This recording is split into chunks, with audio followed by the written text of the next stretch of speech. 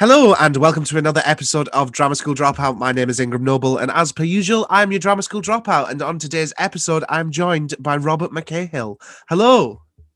Hello, Ingram. How are we? I'm good. Currently dying of the cold.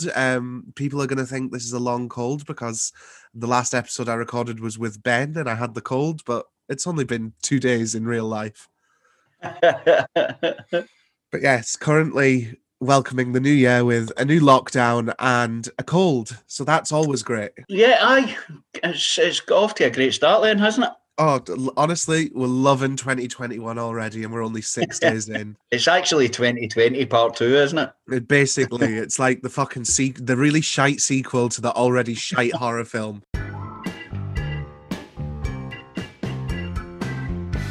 Right, so let's just get right into it. So we met 3 years ago now, I want to say. 2 and a bit, I think. I think it'll be 3 in August. Yeah, it's definitely 2 and a bit. Yeah. So we met at college. There's a running theme here as to that I can't get guests that I don't know on the podcast. So yeah, we met at Glasgow Kelvin College. Again, big shout out to all the lecturers there because we love them. And you were in the year below me. I was, that's right. Yeah, you were in second year when I started. Oh, fucking the worst year of my life.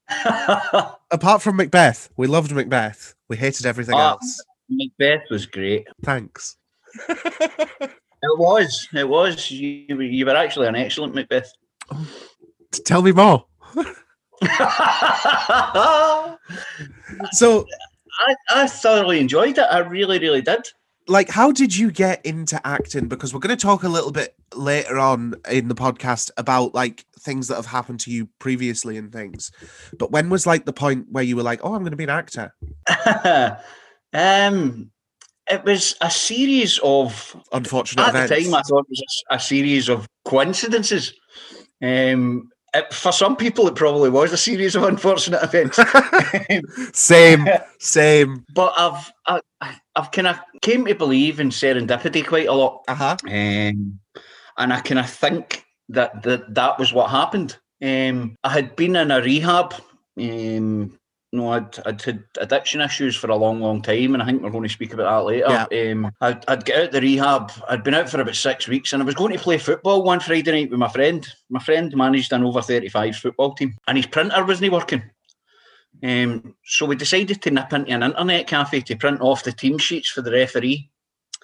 And when we were in there, Matthew, my friend who ran the football team, bumped into the guy who runs Sweet for Addicts, Mark. Who had helped him with fundraisers for his previous football team. And Mark jokingly said to Matthew, "Have you got any actors for me?" And Matthew went, "Aye, Big Robert." and I was like a rabbit in the headlights, and I was like, "What?" Mark said, "Listen, are you interested?" And acting was something that I'd kind of enjoyed when I was young, primary school, early secondary school. But I kind of grew up in a really harsh working class town where people like me didn't have aspirations like that. Yeah. So I never ever pursued it. I never ever thought people like me became actors. Unless you were just doing a stint on River City for a couple of weeks. So Mark persuaded me to come along on the Sunday night and read for a small part in this production that Sweet for Addicts were putting on. So I went along. I kind of threw myself into it, and he called me back at 10 p.m. that Sunday night and said, "Listen, Robert, we were really, really impressed with you. We want to offer you the lead role." So is that like your first audition sort of like as an adult? Yeah. It was my first. I mean, when I was in rehab, part of what they do in there involves putting on shows as fundraisers. The rehab I was in is a charity. They don't receive any government funding or anything. Yeah. So they put on like the odd kind of play themed around about addiction and recovery. What's that Simon Cowell show on a Saturday night? X Factor. They would put on X Factor shows where the guys in the rehab would pretend to be celebrities up singing and stuff like that. So I'd been up, and one of the videos actually popped up on my Facebook this morning. I'd done a couple of nights on stage doing that, but it was nothing serious. It was a laugh. It's just so different to my first audition experience as like an adult, because I got told I was shite. Thanks, Leah.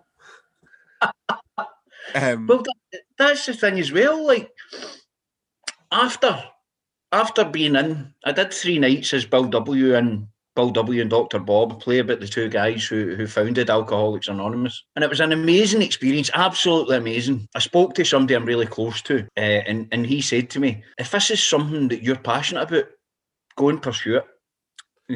So when that happened, was that the point where it was like, let's find out how to take this further? And is that how you ended up going to college? Well, sort of, but again, it's mad coincidences. The day after that conversation, I was on Facebook and an open day for Glasgow Kelvin College came up, and I clicked on it, and one of the courses was HND in Acting and Performance, and the open day was the following day. So I went along to this open day. And that's really fucking lucky, because if you're going to an open day, there's never any places on an acting course left. I know, and it was really, really strange because I'd never auditioned. I had no idea what I was doing. I didn't know I was going to be auditioned that day. I turned up kind of thinking, okay, they'll take my name and interview me and get back to me in a week or two. But Mary, who like led the department, love Mary, she auditioned me there and then, and she was like, have you got anything prepared? And I was like, no. I didn't know what was going to happen today. I've got no idea. So she ran me through like 4 or 5 improv exercises. And again, I just threw myself into them. And at the end of it... I could have done improv for my audition. At the end of it, Mary was like, there's something there. I'm going to give you a chance. I'm going to give you an unconditional offer. So this all happened within like... Unconditional. Fuck this off. all happened like within 2 weeks.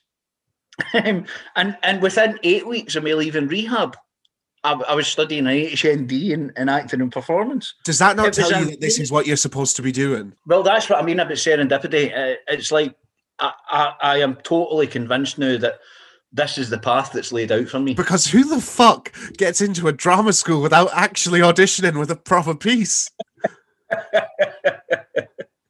I know. Honestly, if anybody from the RCS is listening, just can we do that for my audition on the 31st? Because I'm like stressed.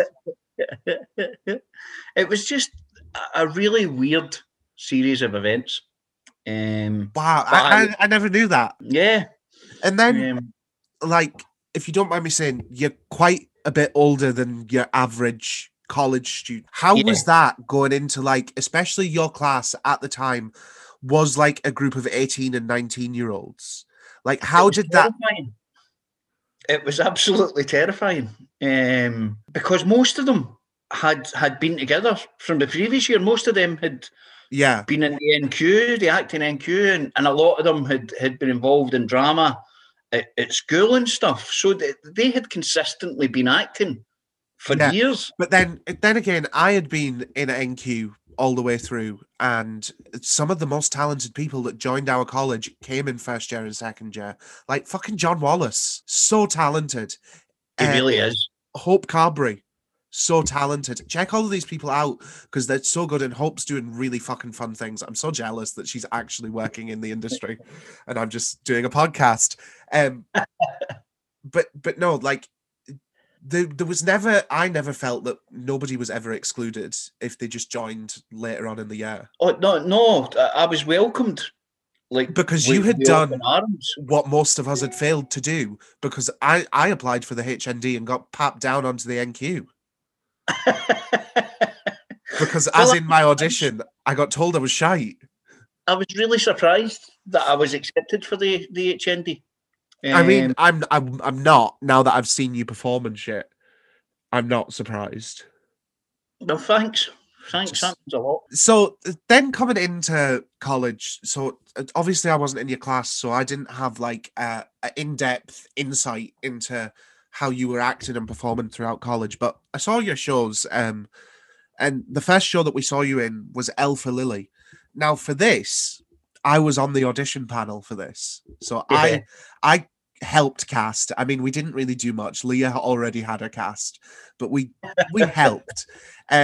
How did that feel? Because at that point, you didn't really know a lot of my class, and I feel like it's a lot easier to audition for like lecturers and things than it is to audition for like your peers. Like I struggled with this. I had a mental breakdown in my first year auditions when we were doing Bull, ended up crying outside of the fucking room for like 45 minutes after it. So how did you deal with that? Like when you're being told, oh, by the way, because I don't know how you felt. We were always dead intimidated by like, see, the year above. Yeah. They were doing more extreme stuff where they were coming across as really good actors and we were just like, oh fuck, we've got to do that next year. So I don't know if you were intimidated by us, but when we got told that we were auditioning for the year above, we were intimidated. So how did you like deal with that, coming in and being told, oh, by the way, 4 of those stony faced cunts from the year above coming in to judge you? Again, I felt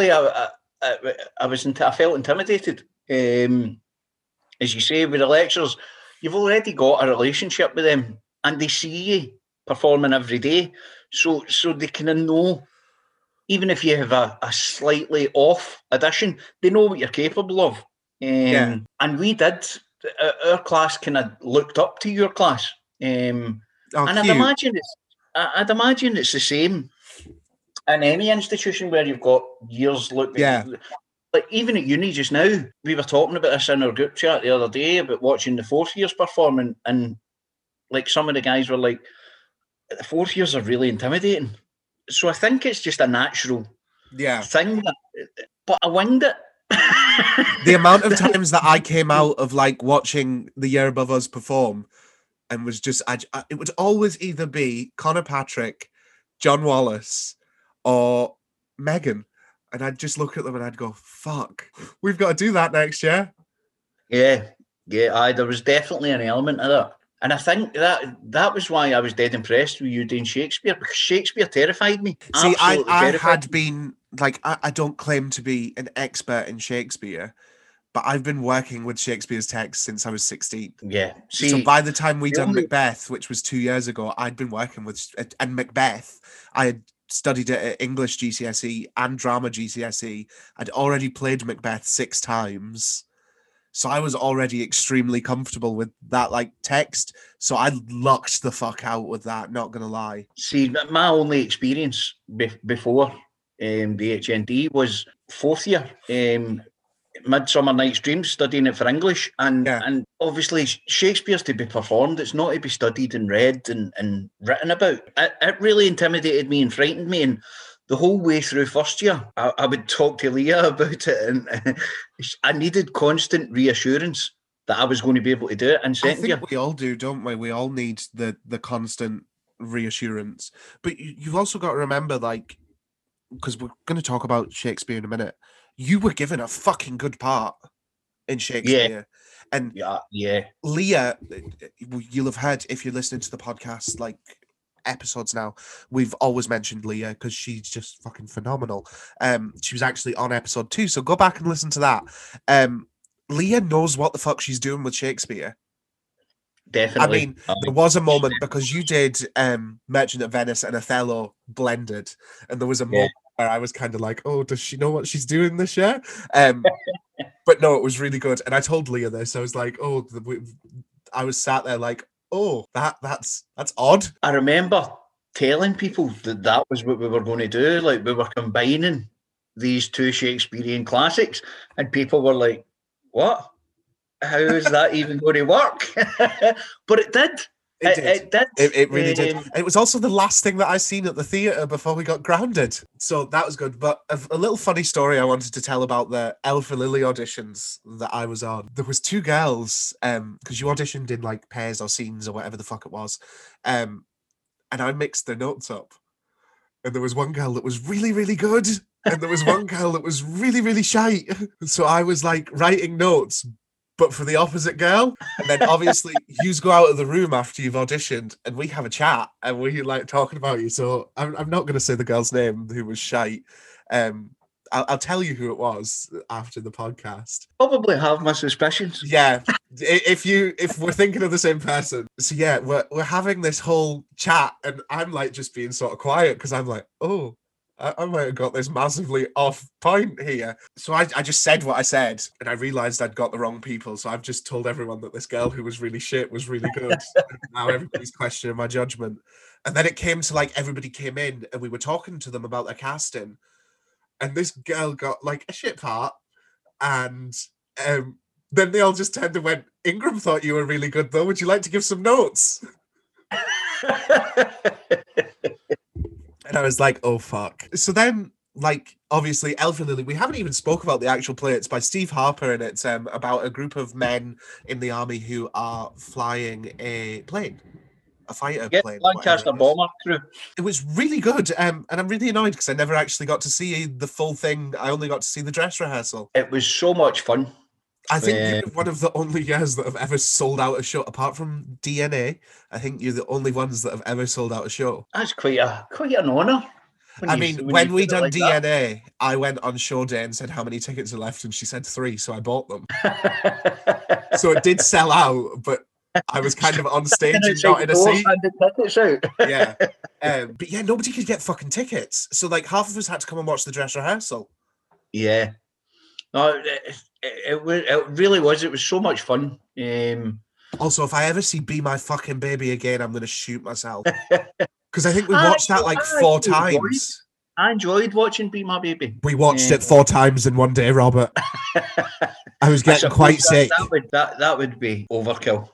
So then we move on to it's second year, but it's basically your third year in college. I don't know what, it always confuses me why they word the years like that. And then we're doing Shakespeare, so you're doing Merchant of Venice and Othello all blended into one. And you were playing Shylock, which, I mean, looking back on it, was there anybody else that could have played him?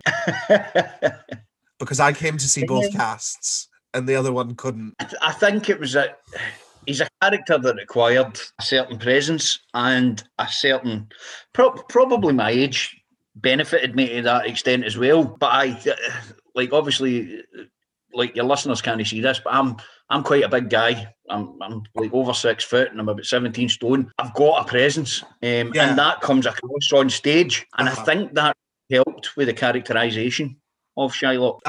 So then definitely helped me. So see, when you were like, because you were saying that you hadn't really studied Shakespeare or were familiar with it, how much, because I know I shit myself even when I got Macbeth, how much did you shit yourself when you realised you had a main part? I didn't. I was absolutely over the moon. See the work that Leah had put into Shakespeare before we even got to the stage where we're casting and putting on a show. I was so reassured by that, and I'd come to the point where I was excited. It was like Shakespeare suddenly excited me. Mine was, I think my whole function of it was, I had sort of been Billy Big Bollocking myself the whole time I was in college, and I was ready for a main role, and I was ready to like lead a company, and then it happened, and I was like, oh fuck! I was like, don't know if I can do this. Again, I think it probably comes down to, by that point, I'd came so far in such a short time. It's like, but by that point, I'd been acting for just over a year, maybe 13, 14 months. It's so fucking stupid how talented that was. Everything I'd done up to that point, I had always received really good feedback on. Audiences seemed to enjoy my performance. And without coming across as big-headed, I had kind of started to believe in myself by that point, and it was like, right, that is the least big-headed thing I've ever heard anyone say. Sorry to be big-headed, but I now believe in myself. It's not big-headed at all. So now I've got a bone to pick with you. Oh. And this is me being... This is just me getting my own back. This is me being a petty cunt, right? We're ready to say it. So, third year, my final show is Scenes from the Big Picture by Owen McCafferty. I'm not a fan of the show. It's a good show, but I'm not a fan. And I was double cast, so I had 2 characters. I can't remember the names. One was called Dave, and I think one was called Frank. I'm not entirely sure. And then somebody dropped out, and I was given their role. And then they came back, and I was fucked off with one role, and you had been given my other. And the most annoying thing about it... a completely innocent party in that. The most annoying thing about it is, in DNA, which was our first ever show, I was the first person to speak. And had I kept my fucking character, in Scenes from the Big Picture, I would have also been the last person to speak in all of our shows. It would all been tied up in a beautiful bow. It would have. I ruined it. Because I had loads of full circle moments in college. I auditioned with Macbeth for Leah, a really shit "Is This a Dagger" monologue for Leah. And then in my last show with Leah, I played Macbeth. So I'd had loads of fucking full circle moments. And then we got cast and I was like, oh, here's a final one. Just to pull the bowstrings tight. Because I was kind of over college at this point. And I was like, can't wait to fucking leave. It was just factors. Mental health, innit? And then you fucking ruined it for me. See, that was a big thing for me as well. Because I spoke about like kind of looking up to you guys and being a bit intimidated by you and stuff. So see being asked to be in a show with you, and all of a sudden it's like, right, somebody sees me as these guys equal. I wouldn't go that far. I wouldn't go that far. But no, that was a huge internal moment for me. Shit show. I enjoyed it. And I enjoyed Frank. Frank was a lovable character. I had to play a 51-year-old man. I enjoyed it like the last couple of days. But everyone was like, why are you bitching? This is an acting job. And I was like, if this was in the fucking real world, I wouldn't have auditioned for it. Yeah, that's the thing. Like our second show in second year. Oh, we're going to talk about that. Really... Don't spoil it. Don't spoil it. We're going to talk about that. I had a moment like you did regarding that show. Love that. Right, so we went to college in Easterhouse. So we did. For anybody that doesn't know Glasgow, Easterhouse is a lovely, lovely place. It's not. A small fishing village in the outskirts of Glasgow. Yeah. So we would come outside, and at certain times, like, we would get abused by young people. There was a big thing in our second year where people were getting kidnapped and just bundled into vans. We actually got called in by the college and got told about it. And then you found something on the bus to Easterhouse, which I wasn't going to put in. And I saw it on Facebook the other day while I was like researching this. A note. Do you want to talk about the little note you found on the bus? I had forgotten about that until it came up on my Facebook memories the other day as well. Yeah. And I'm on my way to college. I used to get a 61 bus, which passes right outside my front door and dropped me right outside the college. It took about an hour and a half. A year and 3 days. Yeah. But this day I've got on the bus, and there was a note sellotaped to one of the back seats. So good. And it had a guy's name, his phone number, and it said he was looking for a girlfriend. If anybody was interested, please text him.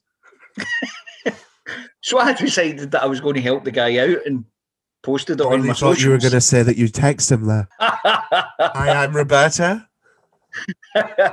I never thought of that. I probably should have. No, we're not catfishing here, Robert.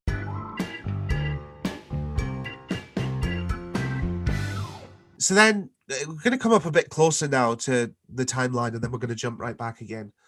So let's picture the scene. November last year, you've just done your second to last production at Kelvin College. It's been fucking great. Right? Very successful Shakespeare run.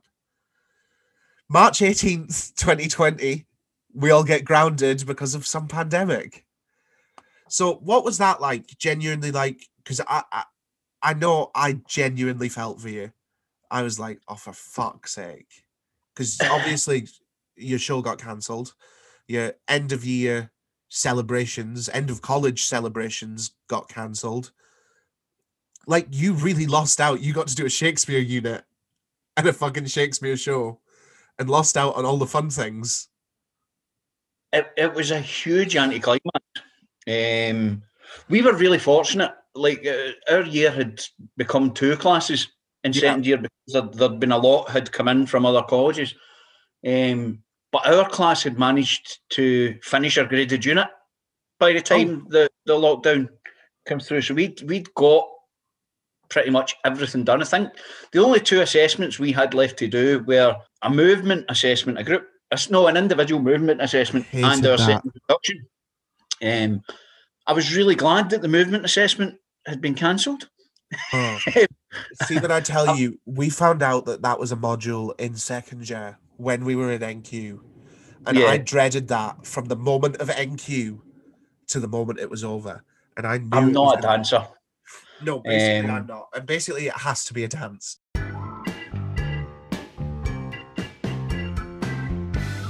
So how did your end of college pan out? Like, because I don't think we've actually spoke about this. What happened? Did you have to do anything in space of a production? No.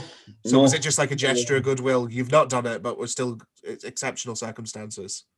I think because exceptional circumstances, the two modules that we hadn't completed, as I say, were the movement. We'd done our group movement, we just hadn't done our individual. And we hadn't done our second show. So it was like, okay, what we need to do is look at what you have done over the last 2 years and judge you on that. Unfortunately, we'd done enough. There was a chance that I wasn't going to do the second show anyway. I had went for an internship through the college.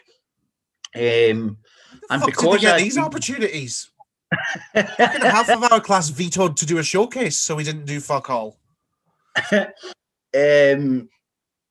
So I spoke to Mary because I'd done the musical Made in Dagenham with the musical theatre guys. You just got fucking pulled and pushed around that college, didn't you? I did. But it was all really beneficial for them. I was. Was that a paid gig or was that that was a good will gig? That was a good will gig.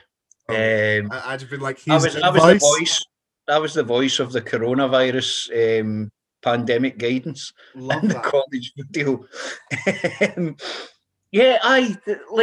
But it was all learning and it was all really good experience. And I got to do a lot of different things. I got to sing and dance on stage with the musical theatre guys. I got to do Shakespeare. I got to act with you guys. Oh. I did the voiceover stuff. And I did loads in college. So what's... I probably did twice as many shows as anybody else in my year. So you were in fucking every show. What's uni looking like now? Because obviously I dropped out before the pandemic started. What does that consist of at the moment? Obviously not going in? No. Our uni, UWS, has been remote learning from the start. They fucking rejected me. I was the only fanny that didn't get into UWS. Our start was delayed till the start of October, and it's been online ever since. And they've switched modules around so that most of the written work was in the first trimester. Yeah. Second trimester starts in February. Unfortunately, I don't think they've made enough progress with the coronavirus for us to be going into campus and this initially anyway in this trimester. So I don't know what the actual performing side of this year is going to look like.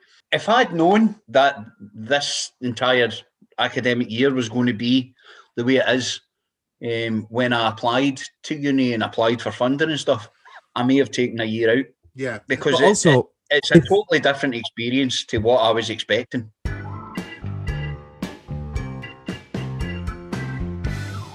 Let's move on to something a little bit more funner. I have a new game for the podcast, which premiered on the episode with Ben Waddle. It's called Stage Right or Stage Shite. Okay. I have 3 mental stories that are either from theatres, shows, or drama school. 2 of them are completely true. 1 is shite. Okay. So I'll read them, we'll talk about them, and then you can guess which one you think is stage shite. Okay, I'm all for that, man. Just got an email, very professional. Fucking notifications on the podcast. Right, so number 1. My violent ex strangled me backstage, and the director / lecturer told me not to let it interfere with the show. That reminds me of our Shakespeare. Oh fuck! I forgot that you submitted this. The guy who played Othello, strangled one of the characters I think it was it was his wife. Othello strangles his wife at one point when he's trying to kill her, and he gets so carried away that she nearly lost consciousness. Oh fuck! And when folk were like, "What were you doing afterwards?" He was like, "I'm in character." Especially when you strangle someone, they're the ones that are supposed to like keep the pressure, not the person strangling. Yeah, we seriously thought he was like going to kill someone. He was so in the moment. Right. So number 2. In college, one boy asked to suck a girl's toes during a scene, and she said yes. He later admitted to having a foot fetish and discovered it with her. We all then realized that we watched him act out his fetish for the first time, and then note he was supposed to be playing her gay friend in the scene. That one has the ring of truth. It really does. Some of the things that you see when you're backstage and oh no, this is apparently in a scene, so they done it in front of the whole class. Oh, fuck that! Imagine getting somebody tootsies in your mouth. It'd be a weird way to discover that you had a fetish, wouldn't it? Yeah. Like, imagine that being like, oh, I'm so turned on right now, but there's 30 people watching. Maybe the 30 people watching added to the excitement. The fetish, yeah. The exhibitionism. Maybe you can only now suck toes in front of an audience. Right, so let's do number 3. So number 3, our drama teacher went to Costco the day we were supposed to be off book and bought 2 crates of bottled water. Every time someone fucked up a line, she would throw a bottle of water at them. She always aims for heads. That sounds like Leah. I'm so glad you said it and not me. So which one's a stage right and which one's stage shite? So you've got your violent ex strangled me backstage, the boy sucking the girl's toes, on the bottle flinging lecturer. It's a toughie, but I'm going to go with the violent ex being stage shite. You're wrong. No. So that actually happened to someone. Like, fuck that. I'd be out of there. So the stage shite was our drama teacher went to Costco and bought water. Purely because I thought that would be something that Leah would do. Yeah, that's what convinced me of the truth of that one. The fact that, yeah, Leah would probably do that. So Leah, now, I love you, by the way. Please don't think I'm slagging you. Blocks you on everything after this. Yeah.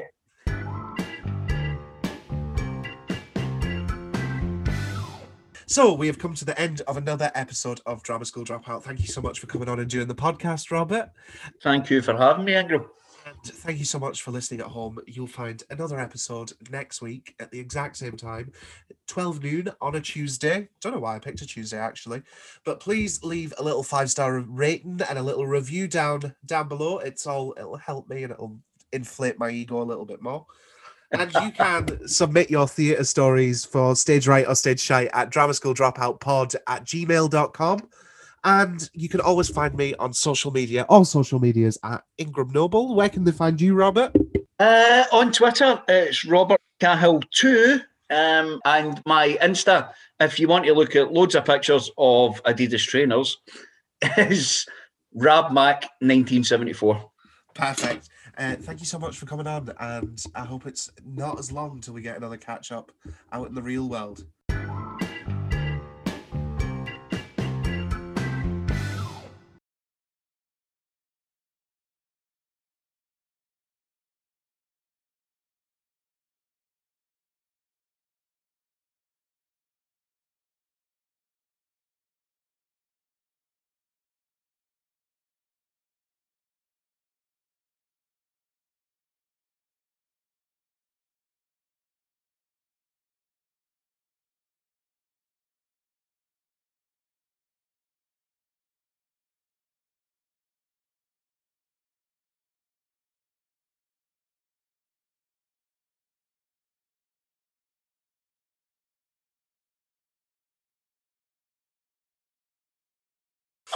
Right. Well, I've already done a rehearsed reading for this, so I'm guessing I know who you're going to ask me to audition for.